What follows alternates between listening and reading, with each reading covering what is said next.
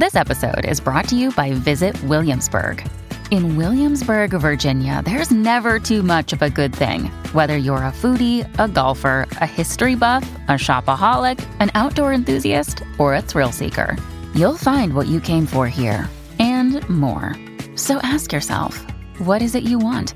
Discover Williamsburg and plan your trip at visitwilliamsburg.com.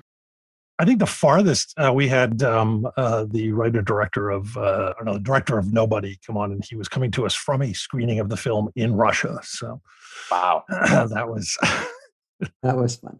How long have you guys been doing this for? 1,000 years. I don't. We're we have. Aren't we had some milestone or something? We've done something. I think like 150 episodes now. It's crazy, and it's. And how did you meet? Where did this collaboration begin? As maybe that's another. Oh, he was one of my commentators on Trailers from Hell. Our website where we talk about the trailers for movies and stuff and recommend them to people. And I had known Josh before because he's a writer. He's actually made a horror film. What horror film did you make? Nothing you've ever heard of. Now I'm just going to watch it though. For fun. That's not true. He might have heard. No one's heard. I wrote and directed a little movie in 2000 called Infested, which is my attempt to comment on my feelings about the Big Chill, in which basically they're all killed by zombies. How was that to Google Nothing You've Ever Heard of? It's tiny. That was the re-release title. It got like no. It was a lesson, and it's like, who do you make a movie for? And I basically made it for myself, my friend Chris King, who I used to go to Grindhouse movies with, and Joe Bob Briggs. And all three of those people, myself included, enjoyed the film very much. So the first film I consider it. Made together was actually a horror film. Which in college we made a zombie short together. Oh, fantastic! That was also a movie that I'm pretending doesn't exist. I mean, it's not. Oh no, I'm very proud of it. I'm happy. Although my favorite, when I was on the set of History of Violence, because I was up there for a couple of weeks. And people would come up and they'd be like, "Oh, are you working on the script?" I was like, "No, the script's done. We're just shooting the script." When you have an opportunity to watch David Cronenberg work, you take it. And they're like, "Oh, do you want to direct?" I'm like, "Yeah." Have you directed before? I go, "Yeah, I've done one film. It's the sort of horror assault on the Big Chill." And people go, "Oh, that sounds fun." And I did this with about 100 people, and then William Hurt showed up, and he's like, "So, are you doing work on the script?" I go, "No, on this." And he's like, "Oh, you're going to direct?" I go, "I'd like to." He said, "Have you done it before?" I go, No, I've never directed before. Yeah, essentially that's my answer.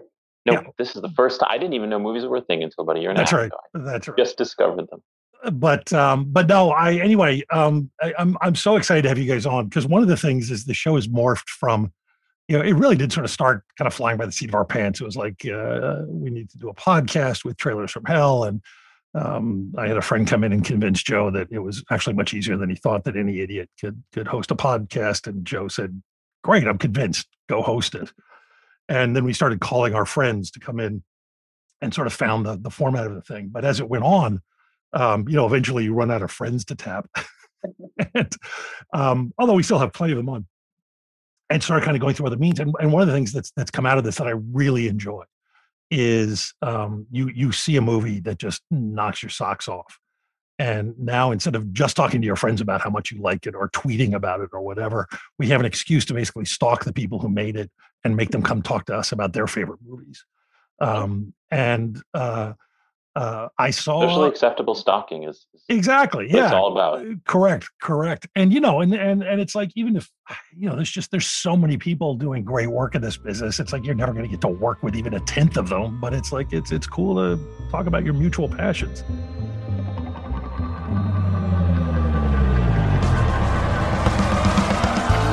This is The Movies That Made Me, with your hosts Josh Olson and Joe Dante.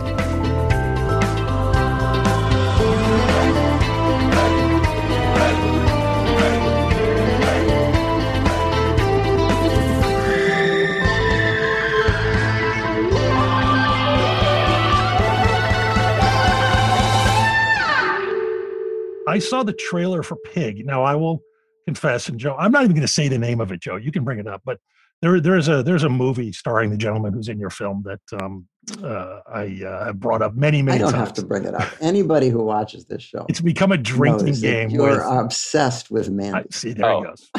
Huge fan of Mandy. In fact, and Panos is one of the first people we ever stalked and had on the show, and he was. You know, our editor we share with Mandy. Oh, that's fantastic. Brett Bachman did a wonderful job on both films. And but I very much worship at the Church of Cage in all ways. And I mean, he can just. I hope he would be okay with me saying this. He can make a terrible film deliriously enjoyable, and he can make a great film even better. And you can just tell 5 seconds into the trailer which kind of form he is in. Let's say. And the Pig trailer just knocked my socks off. It was like I love him when he's out where the buses don't run. I also love him when he's reminding us that he's one of the greatest actors alive. And Pig definitely falls into that category. And I remember thinking, if this movie lives up even halfway to the trailer, I can't wait to see it. And so we tracked down your people. We got a screener. I was deeply relieved because we'd all but committed to having you on before I'd even seen the film. But you're watching the movie going, oh, God, please let it be good. And I came out of it and I was just like, oh, my God, it's so good. I know some people expect from it, and it's opening today for our listeners. I've heard a couple people say they think it's going to be John Wick with a pig. It is not John Wick with a pig. And while I would love John Wick with a pig, it's so much more than that. And I don't want to give too much away, but it is a beautiful, beautiful film. Thank you so much. Incredible piece of work, gorgeously directed, beautifully written. He is. I felt like you could see where he could tap into the character in this one. It was not hard to see, and there were so many scenes that kind of resonated, especially I thought with him and his career and his meaning in the world that he inhabits. But it's just gorgeous. And most of the things I want to say about the film, I can't because they're giving things away, but kind of, I think one of the ultimate points of the movie that it gets to, I thought was so beautiful and powerful. I was knocked out. And we should tell. So we're talking to Michael Sarnoski, who's the co-writer and director, and Vanessa Block, who's the co-writer and producer of Pig. And you guys, we will talk for like a minute or two, and then we'll dispense with this because you guys are going to be doing or probably have done a million interviews. So, but just the shortest version. You guys have worked together before. Is that correct? Yeah. Vanessa, you want to do the intro? Yeah, we met in college, as we mentioned before, making this tiny little zombie film kind of just for fun. I mean, we were pursuing very different paths. So I majored in chemistry. I was pursuing a career in medicine. Was writing screenplays on the side as a creative outlet, but was definitely not my path at the time. And Michael was pursuing film and art. In my last year in college, I heard about this little zombie movie that was being put together and thought it would be a really fun opportunity to delve into the filmmaking process a little bit more. And we met very awkwardly for that, which we won't get into that whole experience. It was a lot of fun. And made this small little film with some great people. And that really was that was the initial encounter. And that a few years elapsed. We both kind of went on our own journeys. And I decided I wanted to make a film, a documentary about sexual violence in the Congo. And I contacted Michael and said, hey, do you want to edit and produce this? And he did. And that was really the first more formal professional project that we worked on together. And the creative alchemy was just immediately apparent. And we've been a team ever since. So that was the inception of it.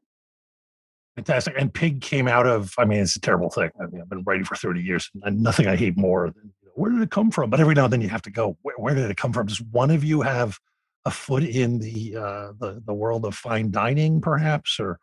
No. So Pig came, the closest thing to a restaurant job I ever had was I worked at a summer camp. I did the snack bar. That was about it.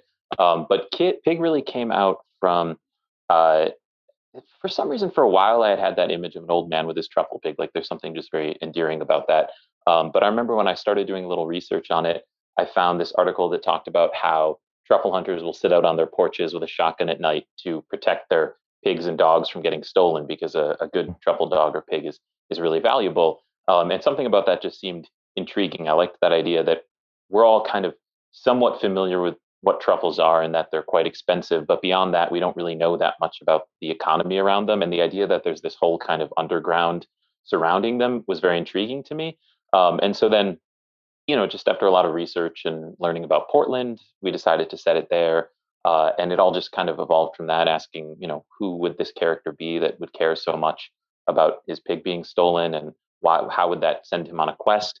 And then another big thing for the script was kind of the plot level. And then when I was a kid, my dad passed away, and as I've gotten older, I've kind of been able to take a little bit of a step back from that and see how that loss has kind of shaped my family members around me. And this script definitely became kind of an examination of how different people deal with grief in the long term, and how it kind of shapes the realities and how they perceive things. So it was kind of a merger of those two seemingly unrelated things into Pig. And then after that, it was just a lot of going up to Portland. I mean, even before we had financing or Nick attached, Vanessa and I went up to Portland to do kind of location scouts / visiting farms to meet pigs and meeting with different restaurant owners in Portland. So we just kind of got to know the city, and a lot of stuff just evolved from that as well. One of the best jobs that we had was it was an excuse to eat our way across the state and the city more specifically, and also get to meet with a lot of different pig owners. You'd be surprised how many people breed pigs, especially in the state of Oregon. It's kind of a thing. We ended up going with this particular breed of pig called a Cooney pig, which is this New Zealand variety, just purely based on her physicality, And I might say it's as one of the more photogenic pigs I've ever seen. She's beautiful. She's exceptional. Unfortunately, her name is Brandy. She has since passed away. So this I know. But no, she was probably the cutest pig we found, and not at all a movie pig. We had to train her because our meager production could not afford a proper movie pig. So we went with the next best thing. Just a normal pig. Pig. Untrained. Although we did have a trainer come in. One of the producers had a relationship with an animal trainer, and she came in for about a week and kind of just worked with Brandy to get her, kind of comfortable enough to walk around and do things. But most of the time it was just us on set putting food places or calling Brandy's name to get her to look over. So it was definitely an interesting experience working with a pig. So you guys are obviously you're movie people, I'm assuming. I'm hoping. Yeah. That's part of the story of one of the movies on the list is that I wasn't always a movie. But you want to talk about some of the movies that were kind of on your mind. Do the one you have in common. You want to start with? So they wanted to talk about movies that sort of were on their mind when they were. We delve into No Country for Old Men, and we do have to quote it, Michael, that we've got to do that. Yeah, they're going to start with it. So confident in your encyclopedic knowledge that you don't have to know which films we're listing prior to the interview. All the films on our list. No. Oh, he will know. I probably have seen them, but maybe not. Probably seen. Oh, okay. Well, should we dive into No Country, Michael? Let's do it. I'm assuming everyone's seen No Country for Old Men. That's one that we've both just always loved. I mean, we both kind of adore the Coen brothers in general. And I mean, for me with Pig, beyond just thinking No Country is, I don't throw around the word masterpiece lightly, but I think it's just a perfect film. But I think the thing that was kind of a reference for the Coens in general, but especially in No Country, was they do a great job of kind of both leaning into absurdity while also maintaining a really strong emotional investment. And I don't think Pig went as far with some of that, but that was definitely something we, looked to the Coens for, was how do we maintain a strong through line with interesting characters and emotional honesty while also having it be kind of ridiculous at times. There's a great story about the Coens. I guess they gave an interview where they talked about a childhood experience. They had a dog that I guess was very sick and had lost its ability to go to the bathroom on its own. And so they reached a point, I guess, where finally the family decided we have to put this dog down. And the day that they were going to drive the dog to the vet to have its life terminated, the dog suddenly recovered its ability to use its hind legs and bolted out the door. And as it's running down the street, it gets hit by a car. And that is in a very sort of tragic, but on some level comedic way encapsulates the Yeah, Coen brothers tone beautifully. And it really definitely does. Yeah. it really does. And it was really that you feel that in No Country, which definitely leans more into the dramatic more than the comedic, unlike some of their other films. We have another film by the Coen. Weirdly, I think it's maybe, I think because it doesn't lean into the comedic, I find it funnier than almost all. Like, I think it's hilarious. Like, I think No Country is, I know it's extremely dark and serious, but I laughed so much watching that movie. There are moments for sure. And it's one of the most quotable films of all time. I mean, just everyone from Javier Bardem's character, but also like the sheriff's sidekick. Like, how many times have we like quoted, should have brought weenies when like the car is in flames, and just like, it's a mess, ain't it, sheriff? And he says, if it ain't, it'll do till the mess gets here. It's just every line in that film is just, it carries so much more weight than meets the eye. I don't know, Michael, have you read the Cormac McCarthy? I got it, and I've read like half of it. I've only read The Road. That's the only Cormac McCarthy I've read. Yeah. It's pretty faithful. It's pretty faithful. It's so faithful Yeah. to the extent that, and not in any way to detract from the Coens, they're some of my favorite filmmakers, but there was almost a little edge of disappointment in me when I read the novel, because I was like, okay, the brilliance was in the source material for sure, but the adaptation is unbelievable. Yeah. It felt like Cormac's story married to the Coens' quirkiness and sensibility really created something very special. No, it's one of the most interesting things about adaptations, because you can do them where I've done all kinds where it's like, you just go as far afield from the source material as possible to find the nugget that was interesting. And then sometimes just knowing not to mess with it. Yeah. I mean, the famous one, and it's apparently accidental, I guess, is Maltese Falcon. I'm not a fan of that film. I watched that film actually pretty Oh, recently. she's losing all the points she made earlier. I'm sorry. I watched with intense seriousness. I wanted to love it because obviously it's highly regarded. It's seen as one of the best films of all time. I didn't get what people see in it. I know that's an unpopular thing to say, but just being honest. What did you love about it? What do people see in it? Tell us. Gonna have to. I don't know. I'm gonna have to pull the plug on this one, Joe. This is terrible. Now there are always room for conflicting opinions on our show. I know, but they pointed the gun back at us. I don't know what to do. That's interesting. Having to enunciate why you love a movie that you've seen 7,000 times since you were 11. Which may be one reason you love it. That could be. It could be. I know. I just find it. I mean, it's very brisk. It just keeps moving, and each character is thoroughly compelling, and watching all the pieces, all the sort of human pieces interact with each other, and Bogart sort of riding through it all and playing everybody against each other in ways that you don't even see coming. And another reason you probably like it is because it's the first directorial effort of a writer. I didn't know that when I was a child. Maybe you intuited it, and maybe your entire conception of the film is shaped by that very personal. Or maybe I'm a writer because of yes. Maybe you're a writer. But the story is that, and Joe will correct me, is that John Huston got the assignment, and he gave the book to his secretary, and he was going out of town, and this is something he would do. And I've actually done it before with stuff where he's just like, do it up in script form so I can come back and start working on it. So I have something to work, turn it all into first or, present tense and so forth. And he leaves town, and she types it up, and she leaves it on his desk, right, Joe? And then who is it? The head of the studio comes in and sees it. Is this or somebody does? And they're like, because he's running late, and they pick it up, and they go, great. And they read it, and they basically greenlight it. And he's like, I haven't done anything yet. Although they have cut out, there's a few brief references to the homosexuality of one of the characters, who, of course, that gets cut out. And not only does the movie come out great, it wins an Academy Award for Best Screenplay. And that was the version they used? Yeah. They didn't really do much. In the film itself. There's probably a good movie in that somewhere. And imagine the woman who actually did the labor. Yeah, I'm sure she was totally uncredited. She did more writing work on that thing than John Huston did. But yeah. But to the Coen brothers, like if it had been the Coen brothers' first film, you might be sort of like, oh, these guys don't do much. But yeah, coming when it did in their career, it's like these guys are such great writers. They knew, they knew to sort of step back and let Cormac McCarthy's work. Blood Simple was their first, wasn't it? Their debut was Blood Simple. Yeah, which is a great, fantastic film. So kind of incredible that they can. I mean, so much. And it was half the fun with Pig was kind of discovering certain things on set and like finding things that accentuate aspects or realizing what doesn't need to be in there. I mean, it was a pretty short script. The script for Pig was, I think, 84 pages. Oh, nice. And we cut out a good chunk of the dialogue just because a lot of the characters, I mean, it already was a pretty quiet film where Rob barely spoke, but the relationships played so strongly and so well that some of the dialogue just was unnecessary. And that's like always a fun discovery to find. They're like, oh, we just kind of get this. We don't need this line anymore.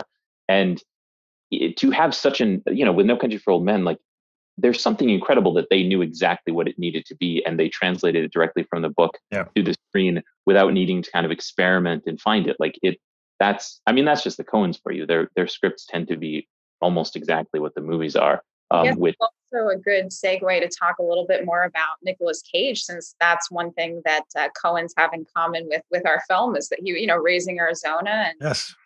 So no, I think to the point about minimal dialogue, Cage is incredible just because he is able to tell such a story just by a look in his eyes. He has an intensely interesting face.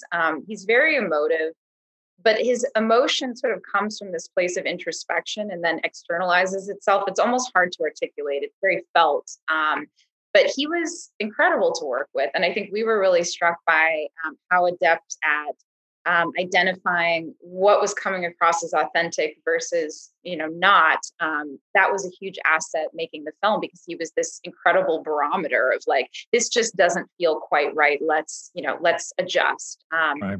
But yeah, he was a joy to work with. Really exciting to see him do his thing. Yeah. Yeah. And I mean, needless to say, we would not have been able to pull this movie off without him. I mean, it was that he, from the get-go, he just really understood the character. He didn't have like a ton of notes. I remember the first time I sat down with him, I was waiting for like, oh boy, like he's going to take out the script and just start tearing it apart or something.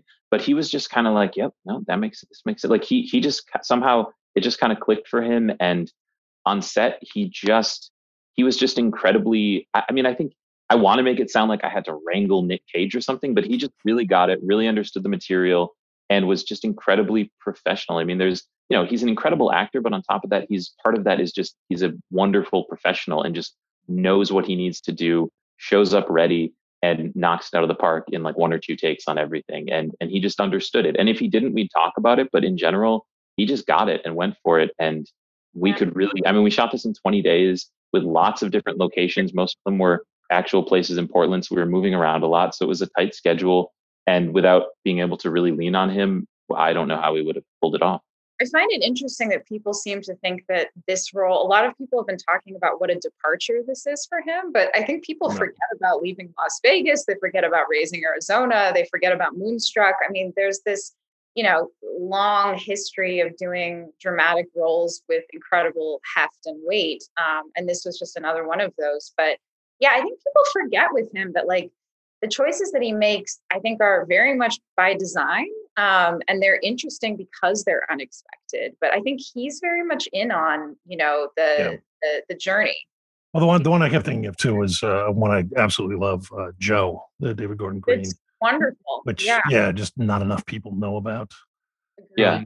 Basically, I think the thing is that I have learned is, at least in the 21st century, if Nicolas Cage is in a movie with one word title, it's It's gonna be good. Mandy Joe, yeah. Mandy Pig Joe. Well, give us another one. Who wants to go first? Because that was the one that you both had on your list. You want to toss a coin? Do you want to go, Vanessa, or do you guys have a preference? We don't care. Are we tossing a coin for our? No. You're going. Why don't one of you do it, then the next one, and the next? That's one. We're trying to determine who. I like Joe is very pragmatic here, the voice of reason. Okay, I'm going to start. I'm going to start with Witness for the Prosecution, Billy Wilder's incredible. Sure. So I absolutely adore the film, and I was actually trying to figure out a way, because all the films that we put on our list have some sort of relevance to the making of Pig. This is one where it's a slight stretch, but I guess, this film is just unbelievable, and it's kind of a window into my upbringing and relationship with movies, which is that my parents were incredibly strict about what I was allowed to watch. So I actually was raised on kind of pre-1960s cinema. So we watched everything from I was watching Easter Parade when my friends were watching Titanic and Never Been Kissed. we were watching Abbott and Costello Meet Frankenstein and all, all of these like very sort of Classics. I mean, classics, but like a little weird for kids, I guess, to be watching. But Witness was one of those films that just, I saw it the first time, I think when I was like 5 or 6, and I was absolutely riveted. And for a child to be riveted by a courtroom drama, you know that it's delivering quite a punch. But yeah, I think the relevance to Pig is just that that was my first insight into how electric character can be, and that really when you strip away all of the trappings of the filmmaking process and kind of whittle it down to its core, it really is about the performance and how close to truth people can kind of get in their sort of embodiment of a role. So no, Charles Laughton, Marlene Dietrich, I mean, that's a film that I spent my entire childhood quoting and loving, and an amazing direction by Billy Wilder. It's just extraordinary. I love it. It's she's back in her good graces, Joe, I would say. I mean, I was like worried you're going to burn my apartment down after the Maltese Falcon comment. Don't remind me. Looking at my window. I had never seen that movie until she introduced me to it. And I remember, I think we watched it like on your old tiny VHS, because you had it on VHS. And I think we watched it on like this tiny little TV. Yeah. And I was kind of expecting, because she had told me sort of the backstory of how she was raised with movies. And I was like, oh boy, this is going to be like really old fashioned and lame. But I was just riveted by it. I mean, I remember watching it on this tiny little VHS screen, and it was awesome. I mean, yeah. Another adaptation too, to kind of circle back to No Country. I mean, based on an Agatha Christie play, obviously like a giant in her field. But no, it's funny because my dad used to, I think my dad's a cardiologist, but I think deep down he's an artist, and he's written like tons of screenplays on the side. He's written books. He's really a creative in his soul, but he would make these, so my last name is Block, Vanessa Block. He would make these things called block cuts where he would, and Michael knows about this, where he would go in and basically cut films to like a G or PG rated version of the film. So I could feel slightly normal in the viewing of it. So I could see films, but they were like curated versions of the films that he had edited down. That's a totally normal thing to do, right? I mean, there were companies that would do this for him, you know. I know. But what was the one, Joe? Do you remember that one there was a whole thing for a year or two? They were claiming that because they bought the movies, they had the. They claim it was a religious organization, and they claimed that they had bought the movies, I guess VHSs of the movies, and now we own them, and so we could do our own versions. Oh man. I think the DGA finally put a stop to that. Cut the naughty bits out of Titanic and stuff like that. But that's hilarious. Oh my God. That's meanwhile I'm getting raised by my father would take me off like I'm 10 years old, and you can't believe the stuff he would take. Good for him. It's good for him. Oh, McCabe and Mrs. Miller was the one that traumatized me as a child, which is it's Warren. It's a great Robert Altman Western, and it's Warren Beatty and Julie Christie. They open a bordello. It's Western. And there's perfect for kids. Yeah, there's a scene where just a room full of and it's Altman, so they're not glamorous. These like fat prostitutes are bathing and talking shit about people, and it's like, I'm 10. What are you doing? I'm 10. I remember when I was probably 7 or 8. My dad brought home from Blockbuster The Crow, and that, like, I think he was trying to sneak it by my mom. We all started watching it together, and I think he sold it to her as like, no, it's like a sort of like a superhero movie or something. It'll be fun. And after like 10 minutes after the rape and murder and like people like doing drugs, and my mom forced us to turn it off. And I never got to watch The Crow until I was like 20 or something. Yeah. I had to close my eyes in Jurassic Park when Samuel L. Jackson's arm is like severed. We were told to like cover our eyes in theater for that moment. So yeah. And then we made a zombie movie as our first film together. That's what happens when you don't your children. When you repress it all, exactly. Yeah. Well, Michael, why don't you give us one now? Okie doke. Let's do since on the same subject, let's do Midnight Cowboy, because this kind of relates to this subject of how we were raised with movies. So I never saw Midnight Cowboy until about 6 months ago. But it was this running joke on set that Alex Wolff and Nick Cage are both huge cinephiles. Like, they know every single movie. And I do not. I was raised in I adore my mom and my family, but they were not the most they weren't that into movies. We mostly watched chick flicks. I was raised on pretty much just watching what my sister wanted to watch. So 10 Things I Hate About You, Never Been Kissed, which 10 Things I Hate About You, I love. I think it's a great movie. But really until maybe high school, I didn't realize that I could kind of choose what movies I wanted to watch. It just wasn't, for some reason, it didn't click. And so I have a huge gaps in my knowledge of cinematic history. And that became kind of a ribbing point with Alex and Nick on set. And they both really strongly felt that Pig was influenced by Midnight Cowboy. Like they were convinced that I had sort of written it somewhat like based off of that. And that was a reference that they talked about a lot while filming. And I made a point to not watch it. When they started saying that, I was just like, okay, well, I'm not going to watch this until this movie's completely done. And so finally, when, the edit was totally finished and it would not influence me at all, I finally watched Midnight Cowboy. And I absolutely see what they were talking about. And I also just adored it. I thought it was an incredible film. But yeah, it sort of spoke to my cinematic illiteracy. I've seen it once, years back. So I can't really speak to it with too strong of a memory. I just remember the performances were exceptional. Dustin Hoffman was very memorable and very adorable. And I feel like at one point I read that the scene when he's crossing the street in a taxi cab comes out. Isn't that real? Yeah, that really happened. He just went with it. Yeah, he went with it. So that was really cool. So wait, I want to before I display Joe, do you see it? What? You go, oh yeah, Midnight Cowboy Pig, no question. I think no. Okay, good. It's not just me. But obviously you're deeper buried into Pig than any of us could ever be. Draw the line for me because I don't. I think the connection they were, and I didn't really get this until I saw it, but I think they were seeing it more from a character perspective of, Alex, who's kind of welcoming an outsider into his city and sort of knows the ropes, but also kind of doesn't. And just these two kind of misfits who are trying to find their place in a city and an economy.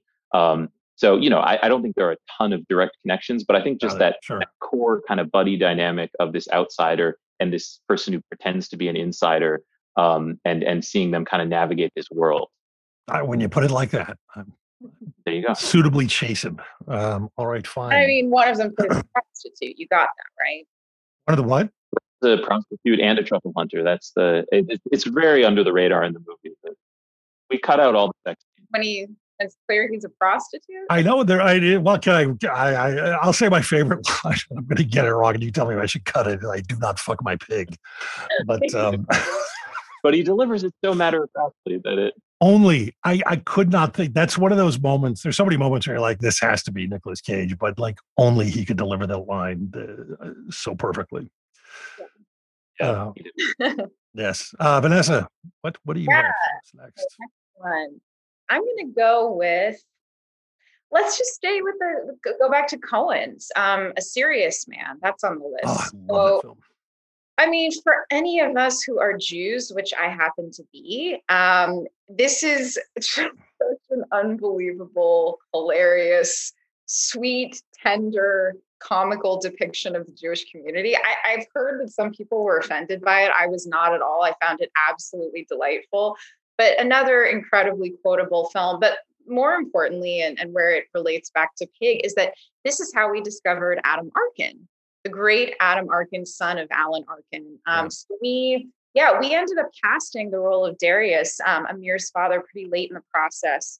And Adam just was so memorable. If you guys recall the film, he plays the lawyer, and he's got like the trout on the wall behind him is just an element that I really remember from that scene. But he has a fairly small role in it, but he's intensely charismatic.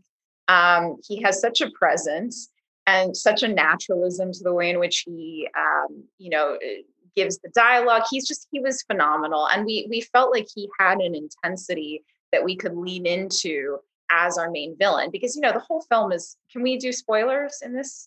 It's your movie. It's up to you. I mean, this is coming out the day the movie opens. It's probably going to be heard by a lot of people who haven't seen it. Maybe not. Let's keep Yes. So I guess how do we can't even speak about Adam Arkin in the context of he's great, and he does a You always talk about who he is. He plays someone that has to kind of come up against Cage with equal gravity. And I actually remember on set, there was a moment, there were only a few times that I actually physically got chills as we were shooting. And there was a moment when Adam is across from Nick and they're sitting in these like leather chairs, and Adam kind of leans forward, gets very close to Nick and delivers this line. And you can like hear the leather kind of scrunch as he moves. And he delivers his line, and I found him absolutely magnetic and incredible in that moment, and I got chills. It felt like finally Cage was coming up against someone that had an equal weight to him. So, yeah, A Serious Man, both for that, its relationship to my experience in the Jewish community and how amazing and comedic it was. I'm trying to think if there's anything else. What do you have to say? It's just a great movie, but I mean, thankfully it also introduced us to Adam Arkin, who was, he came on kind of late in the process, but just slipped right into it perfectly and became, I mean, we shot his scenes the last 2 days of the shoot, and he, like Nick and Alex had kind of been bonding this whole time, and, he had to come in and kind of have some sort of dynamic with both of them, and he just did it. He made it work. And he hasn't been acting a lot lately because he's done a lot of directing. So it was also kind of nice to have this guy who was an experienced director kind of come on and give the nod of like, okay, yeah, this seems good. This seems good. So that was very encouraging. I was just remembering we ran lines with him again, literally the day of. And one of the things that we enjoyed doing was doing lines from A Serious Man. So we took him down. We were running through in the basement of this home because his scenes take place in this beautiful mansion. So we're in like the lower level of the house on couches, and he's saying Cy Abelman to us, which is straight out of that film. And it was pretty amazing. That might be my favorite Coen Brothers film that I can't explain a lick of. Can I help you understand it? You what? What?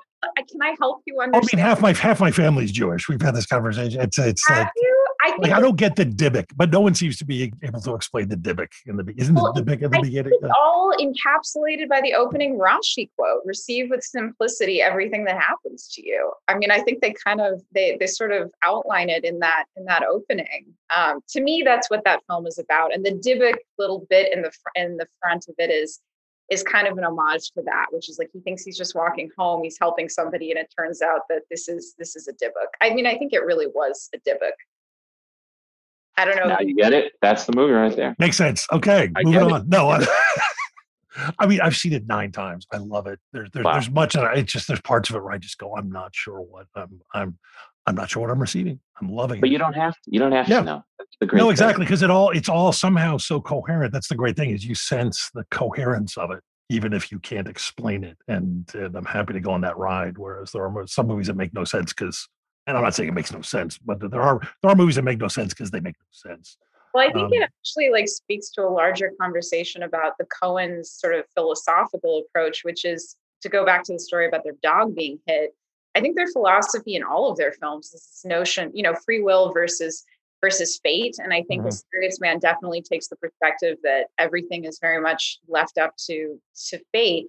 I think that differs strongly from my own personal philosophical views about the world, but I still feel connected to the film. And it's definitely like for Jews in particular, I think it's like a very warm fable. Yeah. And I'll also say you're young. The world will beat that out of you. Yeah, a warm fable. Doesn't it end with the world ending, basically? Yeah. I mean, his world. What could be warmer than that? I think it's warm. I think it's warm. But there's something kind of lovely about that too. Yeah, I'm good stuff. Out of our hands. Yes. Hey, we're gonna get back to the pig people in a minute. God damn it! I had to say that. I'm sorry. I have the sense of humor of a 9-year-old boy sometimes. I apologize. Help is being sought. Anyway, pretty much all the movies that we're talking about with Michael and Vanessa this week are available through our sponsor at moviesunlimited.com. Sure, you can stream a lot of stuff these days, but when you buy your favorites, you watch what you want, when you want, and there's a ton of great content and bonus features like director's commentaries, deleted scenes, and all sorts of goodies that you don't get elsewhere. Great. In fact, they're when I was growing up in Philadelphia, we would get the Movies Unlimited catalog because they're from Philly and they're still putting it out. It's this big giant phone book size thing that has like every movie that's out on video. It's fantastic. So buy your favorites at moviesunlimited.com. You're going to find classics, imports, hard to find films, and of course, tons of new releases. Seriously, they do imports. They do stuff with other regions. They're great. It's a great resource. The prices are fantastic. The choices are endless. Own all the titles you love and enjoy all the bonus features that you just don't get elsewhere. So if you want to own your own experience, click the Movies Unlimited banner on our website and buy your favorites from hard-to-find films, imports, and more. Go now to moviesunlimited.com, the movie collector's website, where shipping is always free on orders over $50. So feel free to spend lots of money. When you need mealtime inspiration, it's worth shopping Kroger, where you'll find over 30,000 mouth-watering choices that excite your inner foodie. And no matter what tasty choice you make, you'll enjoy our everyday low prices, plus extra ways to save, like digital coupons worth over $600 each week. You can also save up to $1 off per gallon at the pump with fuel points. More savings and more inspiring flavors make shopping Kroger worth it every time. Kroger, fresh for everyone. Fuel restrictions apply. Michael. Okay, next up, let's do Jarmusch's Dead Man. All these movies are kind of, these are movies I love, but they're also very specifically related to Pig. And for Dead Man, superficially the big thing was I listened to the soundtrack over and over again while I was writing it. So that's always a fun soundtrack to listen to for writing. And it just kind of matched the vibe for me. But then I think on a sort of more tonal level, Dead Man was it was probably like the first movie I saw where I understood, you can use certain genre trappings in order to go off the rails and do something bonkers. Like you can use the, idea of a cowboy type movie and then really use it to do something kind of surreal and different. And, Pig kind of does that to a much milder extent with, kind of like a noir cowboy revenge thriller. All of those things are kind of represented, especially in the earlier portion of it. But it just kind of uses that structure to do something, I don't think as bonkers as Dead Man does, but something a little more character driven and quiet. So that was a discovery for me. I mean, I also just love that movie, but it was that was an interesting discovery early on as I was learning about films. Mm-hmm. I'm a big fan. And am I right? It's Neil Young and the score is just him playing to it the first time he saw it. He did I think he did 2 run-throughs of it or something. This is the legend. They played the movie for him and he just kind of fiddled along with it, which I suspect it was a little more involved than that, but it still has that vibe. And it's just that grungy guitar and it has these also very quiet, emotional little romance theme that plays when they're in the flower lady's room. And I mean, it's a beautiful score. It's a great score for writing a movie about a truffle hunt. Musically, our film went through an interesting evolution. Our composers, Alexei Grapsas and Philip Klein, were incredible. But I think, as we were dialing in kind of the tonal intentions and all, the film went through a bit of an evolution from, there were so many different elements we could lean into, kind of more of the noir elements. And then there's this very understated, more Dead Man type score. And ultimately, I think it found its place more in the end of, naturalistic, minimalistic, which is in the vein of that. So I actually, and I'm going to be on your shit list again, Josh, but I'm not as much of a fan of Dead Man as Michael is. But it's no Maltese Falcon. I feel like you watched half of it and didn't finish it. Not that would, I feel like by half of it, you probably know. The whole thing. I've actually seen the whole thing twice. I gave it 2 chances, but it's less for me. But the music I think is really compelling, and there's some great performances. And that's another good lesson from Dead Man is it's one of those movies that I always tried to get my friends to watch, and maybe half of my friends really liked it, and the other half were like, "This is super boring and weird." And I think learning that that's okay, and that you can still enjoy a film, and if it speaks to you personally, and other people might not get it at all, is fine, because I'm preparing myself for that to be Pig. Some people are going to be like, "Yeah, this scratches the itch," and other people are going to be like, "Where's all the action and stuff?" Yeah. Well, somebody is going to go see it and think they're going to want to know where all the John Wick action is. Yeah. It's a slow movie. I'm ready for it. Yeah, but I do. I really enjoy Dead Man. I mean, it's not my favorite. I think my favorite genre. I don't know. I just recently watched Ghost Dog again, which absolutely I have love. never seen Ghost Dog, which is weird Highly, because I love highly Jarmusch. recommended. Yeah, it's fantastic. Are you a Jarmusch guy, Joe? I can't. I wouldn't say I'm a Jarmusch guy, but I really like Ghost Dog. Yeah, Okay, I it's gotta watch Ghost Dog now.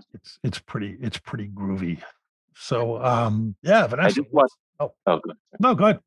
Oh no, I was just saying I just watched Limits of Control for the first time, that was maybe like I do quite like Jarmusch, but that was maybe Jarmusch at he can go too Jarmusch sometimes where it's just oh boy, what's That can I happen. mean there were things I loved about the movie, but it was just kind of Let Jarmusch be Jarmusch. yeah. Yeah. I'm always a fan of stuff when people sort of maybe it's one of the things I like about Ghost Dog is it is a genre film. It's like it's an action movie. He's an assassin up against the mob, and then it's a genre film. And I kind of love that. I love putting people like that into those boxes and seeing how they sort of explode out of them. It's glorious. It's really, really great film. And I think if you don't love it, Vanessa, you won't have the same problems you had with Dead Man. I'll say that. Yeah, I mean, you don't know exactly what my problems with Dead Man were, but that's a conversation for another time. I've got a lot of people you're correct. I don't. I'm guessing. I could be wrong. I know a lot of people who are. It's very slow. It's very. We need to do like a follow-up Dead Man analysis. I think we'll do that next time. But that's On your own time. On your own time. Yeah, Jarmusch, he's not saying you have to like this movie. I like a movie that says like it if you want. Like this is what it is. Let's call it a day. Like that's fine. I definitely appreciate the confidence to the film. I do feel that there's this kind of confident, this is what the movie is, and yes, take it or leave it. So I love Gary Farmer. He's just great. The guy who plays his friend. Nobody. Yeah. Who stars in a movie that I love called Powwow Highway, which seems to have been forgotten by the world, but he won Sundance the year that both Heathers and Sex Lies and Videotape played there, which my friend who wrote. It's called Powwow Highway. Yeah. Powwow Highway. I'm starting a movie list. Wait, so that was where? Who do we? Yeah. Okay. So Vanessa, we're back to you. Yes. Okay. So next up is Raiders of the Lost Ark. I had to include it because I'm not familiar with that film. No, many people are not, but this is my. Star Wars. This is, by the way, this is our. It's like a 1938 serial, isn't it? I believe so. Yeah. Okay. I love when we can turn the kids onto something new. That's I think George wrote like a novel of it, which was adapted at some point. Yeah, it was like a radio serial. I don't know, something like that. Raiders of the Lost Ark. I mean, come on, guys. This film is unbelievable. And the reason I chose it for this conversation is because for me, and I get very frustrated when people are unwilling to give the moniker auteur to our beloved Spielberg, but this Spielberg's ability at camera movement specifically is absolutely extraordinary. And in my opinion, probably the greatest there is. I would say second is probably P.T. Anderson, and the Coens are right up there. But this is just, I've studied all of his films. This is like a masterclass in camera movement specifically. And I think the relevance to Pig is just that, where you put the camera becomes such a character in and of itself in the film. And it's really quite literally the lens through which you're seeing the film. And so, we had to make certain decisions up front about whether or not we were going to play this as a little bit more of a static film. Unfortunately, resources were limited, time was so limited, so we couldn't construct these very elaborate movement sequences. But there was one day when we did, and it was sort of innate to the location. We shot, do you guys remember the butcher shop scene? And there's like meat that's moving. Yeah, and I remember my excitement because that day we were able to, the way that it worked is there was, in a butcher shop, sometimes there's like these racks above with hooks, and they like runners with pulleys. They hang these, it's awful for vegetarians and vegans and animal lovers, but they hang like these carcasses on these hooks, and they're able to pretty seamlessly move them in and out of the freezer room into the main part of the butcher shop where they cut them and wrap them. So we utilize the movement of the meat to kind of guide the eye of the camera in and out of, from one room to the next. And it was very simple, but it really created an energy and sort of a naturalism just to the scene and to the moment that I think juxtaposed really well with the other sort of static shots that feel much like portraiture. So, we were really trying to lean into this idea that Rob is feels very alienated from the world around him. So doing things fairly wide in scope, locking the camera down, having shots that felt very kind of static and portraiture-esque was the move. But in this moment, I remember being struck by that and kind of thinking back to moments of Spielberg's camera movements that I found very compelling. Watching the master at work. Yeah, he's good at that, isn't he?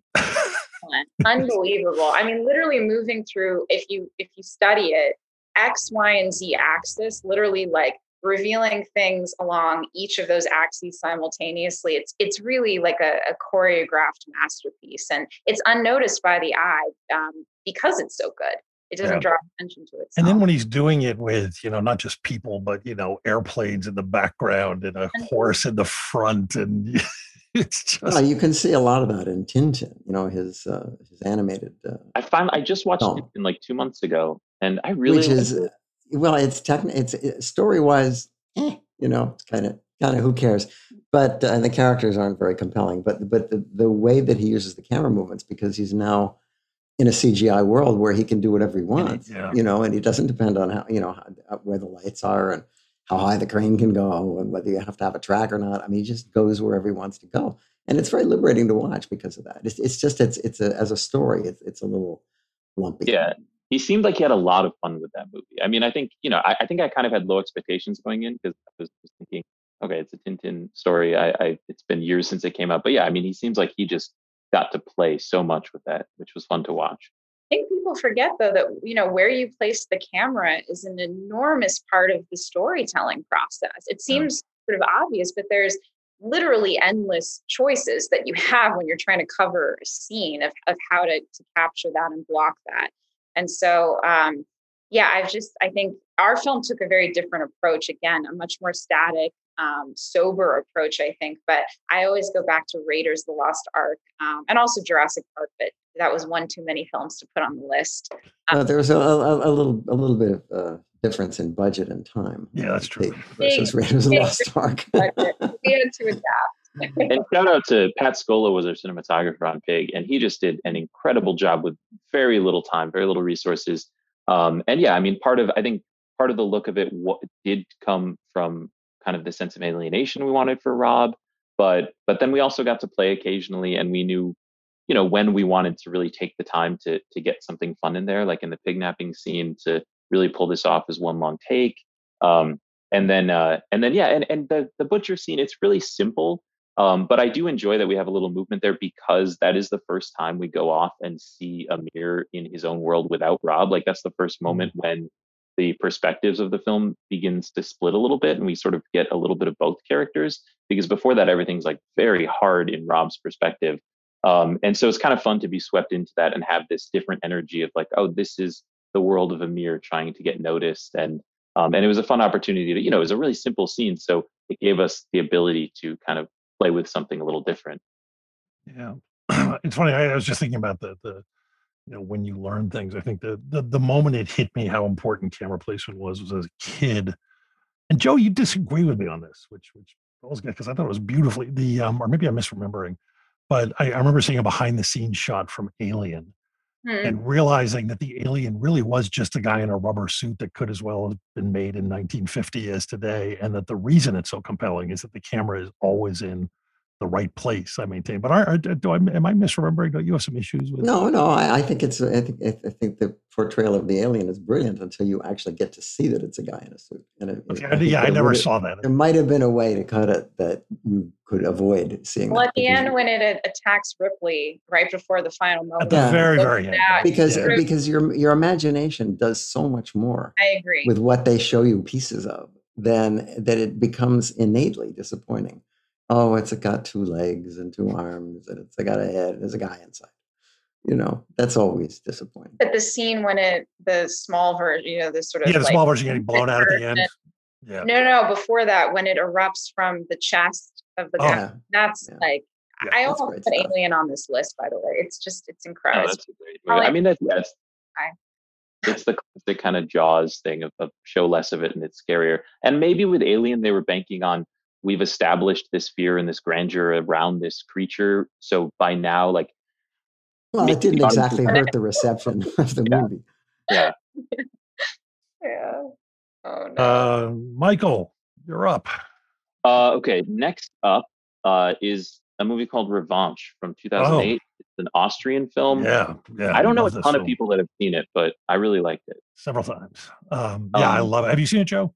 No. It's yeah, it's fantastic. It's a very that I can see. I can draw yeah, a line from A to B with that because it's a so very that was still one that was movie. yeah, it's very still, and that was one that straight up. I mean, I think Alex Wolf. I think I that was one that I showed to him. He's seen so many movies, but that was one he hadn't seen, and I showed it to him before we shot the movie because that was one that straight up was just kind of a reference. Was just something that I loved that movie. It was a nice experience when I saw it because I saw it. My sister was in she was in college and somehow I don't even think she was in a film class. I think she was in like a literature class and her professor knew the director and he was doing a screening in New York and she invited me to come with her to this screening Q&A. And it was the first time I'd ever seen a director in person doing a Q&A. And there wasn't anything that memorable with the Q&A except that it was, oh, like it's a person, like a person did this, like which kind of just jumped out at me for whatever reason. I took me a while to catch on to what movies were. I was very confused.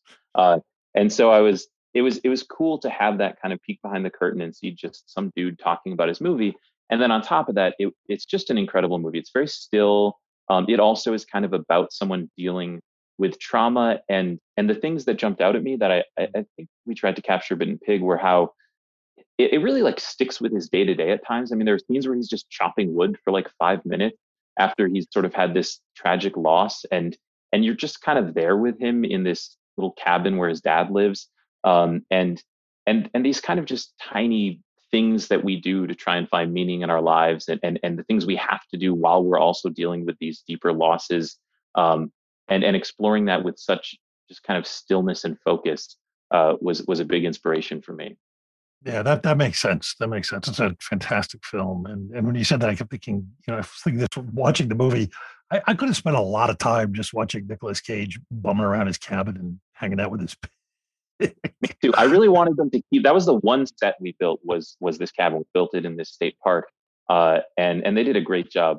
Tyler Robinson was the production designer, and they just we didn't have a lot of budget for them, but they put it all into that, and it worked out. And I really wanted them to just like leave it there so people could go visit. I just wanted to go camping in it for a night, Yeah, but sure.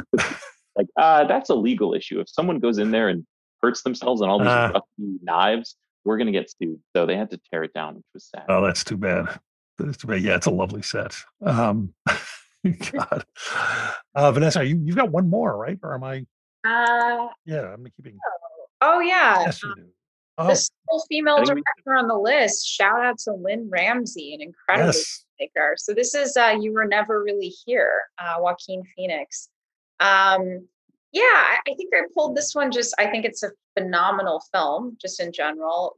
Lynn's direction is exquisite. It became, I think, sort of a tonal visual comp of sorts for us.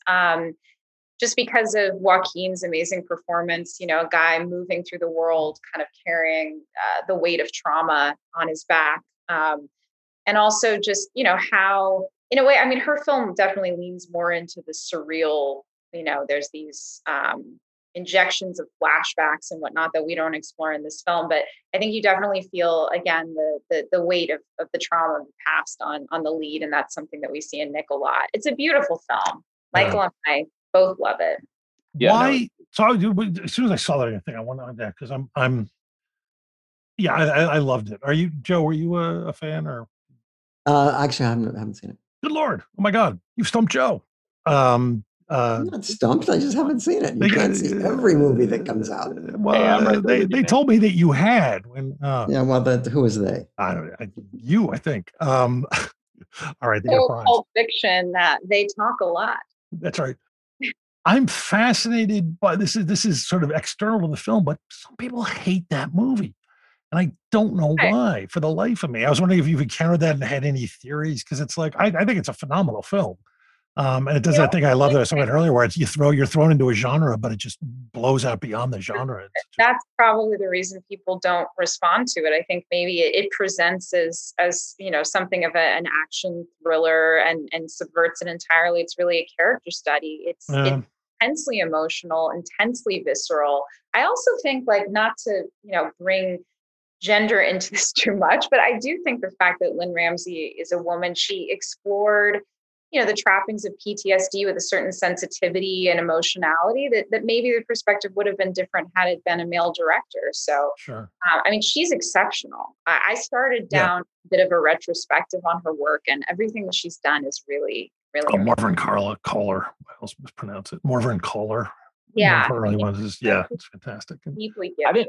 I didn't know it was such a polarizing film. I mean, everyone I've met, I mean, I haven't talked about it that many people, but everyone seems to really love it. But I could see how, yes, it's the whole genre thing. Like it gets your expectations up. Although I think it satisfies those in quite a few ways. I do too. It's just, I don't know that it was particularly, I don't want to give people listening the wrong sense. I don't think there was a huge way, but it's just, I have encountered more than I would expect of people who are just like, oh, that fucking movie. Like, it's also just like a why? challenging movie, kind of unpleasant and like rough and and dark. And I mean, it's not like a fun movie to watch. It's pretty heavy.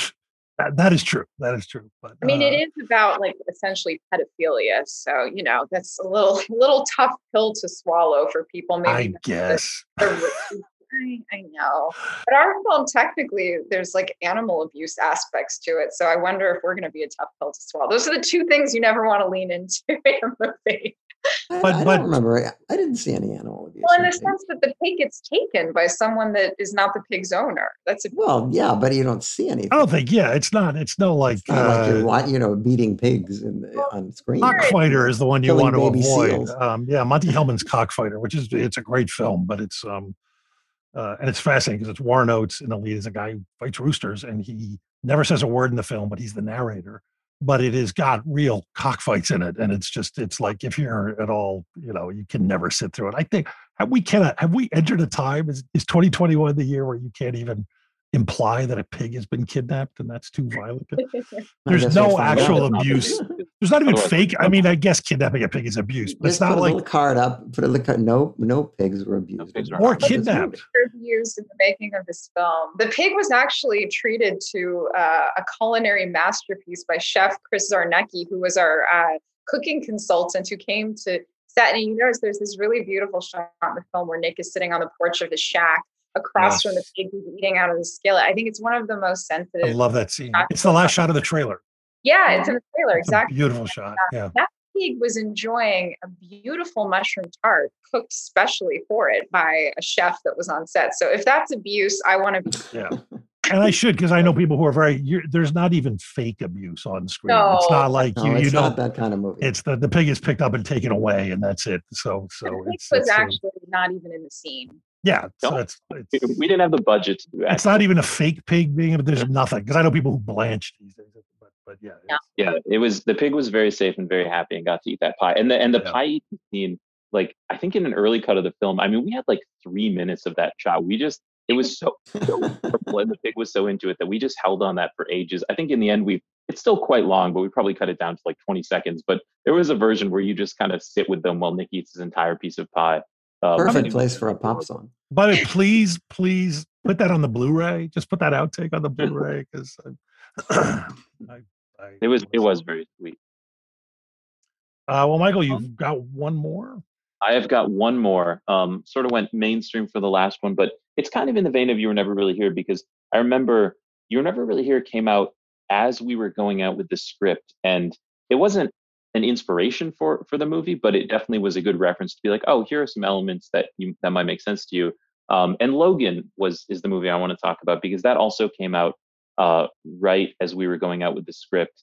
And I've always been kind of a superhero guy. That's always been, in some ways, that's part of what got me into movies. I think my love of Spider-Man, transitioning with the whole like Sam Raimi Spider-Man, that was one of my first movies where I just realized that you could do incredible things with film. And Logan just kind of hit. I remember Vanessa and I saw it together, and both of us just cried at the end of it. And I think it was one of those things of, it's a genre film, it's a big Hollywood movie, but it's also just incredibly heartfelt and tugged on my heartstrings more than like most movies have recently. And it just worked really, really well for me. And yeah, it kind of hit at that time right before we were going off to do Pig, and it just made us feel all the right things. And, I mean, it has a lot of things in common. It's kind of this rugged old revenge guy and all that. You know, he doesn't have superpowers or anything. Well, I mean, he has super chef powers, but so it was just like it was the right time, had some of the right vibes, and I just have very fond memories of seeing that together, preparing for Pig. So, question for, I guess, Josh and Joe, if you guys have seen the film, what do you think is the meaning behind, or is it a dual meaning? The line when he says at the end before he dies, "So this is what it feels like." Incredible, memorable. Do you remember the moment in the film? In Have you guys Logan? seen Logan? Have you guys seen Logan? Yeah, not Yeah. since it came out. I don't. No, I haven't seen it since it came out either. So there's a moment when he's dying. He's there Yeah. with. He says, "So this is what it feels like." Well, being a kid, it's weird. I grew up on all these comics and never had a huge end to. I mean, I enjoy. I like that one. I'm going, well, it's Wolverine. It's like you can't kill him. He's always getting chopped up, and he doesn't care. And like he's always wondered. But Now you're he knows. yeah. But you're going to bring something more to it. I think that. No, I think that's the beauty of the moment. Is that it's both that, but it also could be. So this is what it feels like to really love someone. Well, okay. Yeah, I thought it was, and I wish they do it more. And it's still, I felt like, it still fell into the kind of Marvel movie trappings and sort of, big superhero battle at the end and everything. But I really wish that they would start, rather than just sort of hiring some director who's done an interesting film and then basically making them make a Marvel film. It would just be so nice if they took someone, and Mangold seems to have done this, I think, more than almost anybody, and make a movie you want to make with one of these characters instead of having to fit into the confines of the sandbox they always want to play in. I want to see sort of more, if they insist on making a million superhero movies, can we? Yeah, but we've got a formula, Josh. We I make a certain amount of money know, with these I know. pictures, and they have to have a certain amount of elements in them that people like, and and you don't want to make them too different. Here, I'm going to say each one, something because terrible. Then what if the audience says, "No, this isn't like the one I saw last time"? But I don't want to read that the people who made Pig are doing. I want to read that the people who made Pig are doing a Marvel movie and go, oh, that's going to be really interesting, rather than going, oh, it's going to be a Marvel movie with the names of some people. I think the people who made Pig would love to do a Marvel movie. No, I know, but I'd like to see them do one that they would like to do, as opposed to, Yeah, I think I'm screwing them out of ever doing a Marvel movie right now, by the way. But Marvel, if you're listening, we'd love to do ignore a that Marvel obnoxious movie, host. but no, I totally agree that. I mean, I also think that, like, I think I would be a little bit incapable of like not doing something that was. I don't think I think I have slightly peculiar sensibilities in some ways, so I think it would be very hard for me to just like force myself into some sort of Marvel framework. But that is what I like about Logan. I mean, it came the closest to these big superhero movies, feeling like, it felt like Mangold had kind of gotten the go ahead because of his last Wolverine movie, and it's a pretty weird movie considering. I mean, it's very sad and it's very violent, and it's not really pulling its punches. Like, yeah, it definitely falls into certain tropes, but it was, and it's also the kind of movie that you couldn't. I mean, it had 18 years of history behind it, and it had this loaded. I mean, it did the Tony Stark thing before Tony Stark did, and it had this history that it just built up, and it was playing with that, but also doing it in a really serious, somber way. And I don't know, it really worked for me, and I would love to see more movies like that, where it just seems like they have free reign. Yeah. Like, I want the next Spider-Man movie to be like just Spider-Man having a bad day. I don't need 47 villains and traveling. It's like, Agreed. Yeah, those were some of my favorite things in old Spider-Man comics, were just like watching him have. Are we allowed to swear? Yeah. Anything? I don't know who regulates this stuff, Joe. You can say whatever the fuck you want. But just watching Peter Parker have a really shitty life was, he was this superhero, and they sort of dabble with it in the. I mean, and that's one thing that Sam Raimi's Spider-Man did really well, is you do just feel like this guy's not only just a charismatic nerd, he's like a loser, and he's kind of weird. And in the new ones, they always make him sort of this charming nerd who, he's dealing with high school problems or whatever. But, in some of the old Spider-Man comics, he couldn't afford food. He was eating webbing. Like this guy was borderline homeless. I mean, there were some, remove furnish entirely and just get to the real grit and rawness of who these characters are. Sure, have fun. Yeah, they don't always have to be the. Although I thought we've talked. Well, we've had the director on a couple times. Spider-Verse, I thought was. A wonderful deviation from that norm too. I think it was the best film of the year. The year that it came out. It was pretty damn good. Yeah. Also, right. That was kind of, they were allowed to do what they wanted with that. I mean, in common. The what? I said, bringing it back to Pig, we have one thing in common also with Nicolas Cage. What's that? Oh, that's right. Oh God, yes, Spider-Man Noir. Yeah. Where's that spinoff? I'm there. We're all That's waiting. right. That's right. I would watch the shit out of that. That would be Yes. love a Spider Noir movie. Well, guys, thank you so much for And coming the in. picture opens when? Today, Joe. Today. Today. It's out today in theaters. How This nice. is- How nice to What a lucky have break that for you guys. back. Is Yeah. Is the film in theaters today? No, it's coming out When this plays We're it. pre-recorded. We're Oh, pretending. sorry. What day is it? Oh no, I missed the premiere. Oh no. Yes, it's coming out. Nobody told Vanessa. Everyone go see it. It's great. I love it. Oh God, Josh and Joe. It's crazy Well, to hear we recommend the movie highly, although of course it's no Maltese Falcon. Oh God, you had to bring it. only time will tell, Joe. But yeah, it's in theaters right now, and it's If you had to put a film in a time capsule and send it out into the cosmos as like one representation of humanity, would it be Maltese Falcon? The answer is no, right? No, probably not. Thank you. There Probably you go. not. Probably Josh. not. I think what would that be? I would say Beyond the Valley of the Dolls.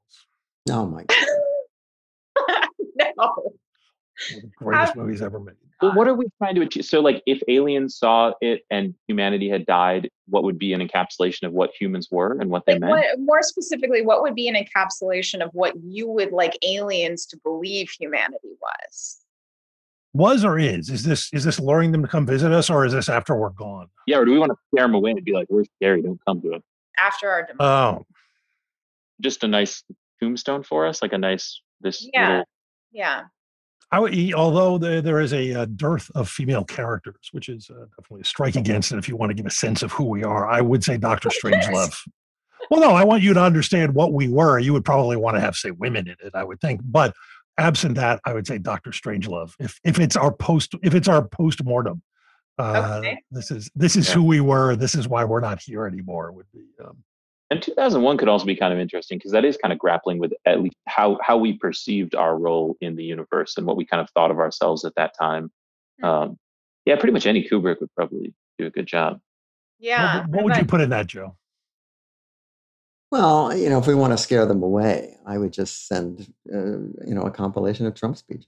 That's not a movie. He's gone. Get over it. We won. It's He's over. not gone. I wish he was gone. He's not gone. The movie. It's We're Gone. A movie's floating around in space for aliens to find us and to go, oh, this is who they were. I think it's a great question.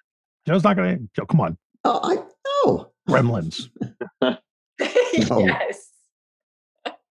I mean, if we want to scare them away, we just send any zombie movie because then they'll be like, well, we're not going to go there. There's zombies all No, we're already gone. This is we're already dead. This is a representation of the best of us, ideally. And set him Night of the Living Dead. Night of the Living Dead? I don't know. I wanted to put Amadeus on the list of films that we discussed because it began my obsession with F. Murray Abraham. And like, come on, music is probably specifically. I feel like they would be very confused by Amadeus. They're things to like struggle and understand. I would put a symphony in a time capsule if I could, probably over a film. I think it's. I think we did that. I mean, wasn't that record that we sent out, that gold record? Didn't they there's some stuff. There's some. Well, that's 2001 too. Yeah. I mean, it's full of symphonic music. There you go. So 2001, I would agree. We have a consensus. Thank you, guys. And the movie opens today. It's Pig, and it really is glorious. So, thank you very much.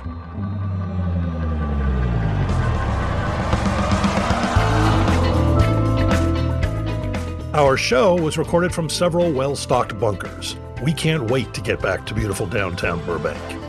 We're the official podcast of trailersfromhell.com, the best damn movie website there is. Our engineer is the composer Don Barrett, who also transmogrified, produced, and created our theme song. This is Josh Olson for the Movies That Made Me. Stay safe out there, folks.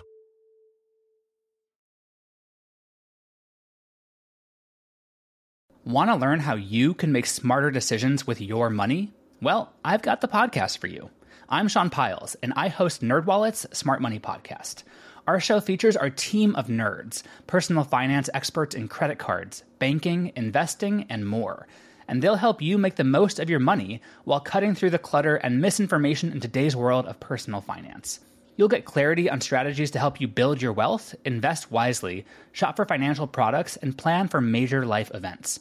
Listen to NerdWallet's Smart Money Podcast wherever you get your podcasts.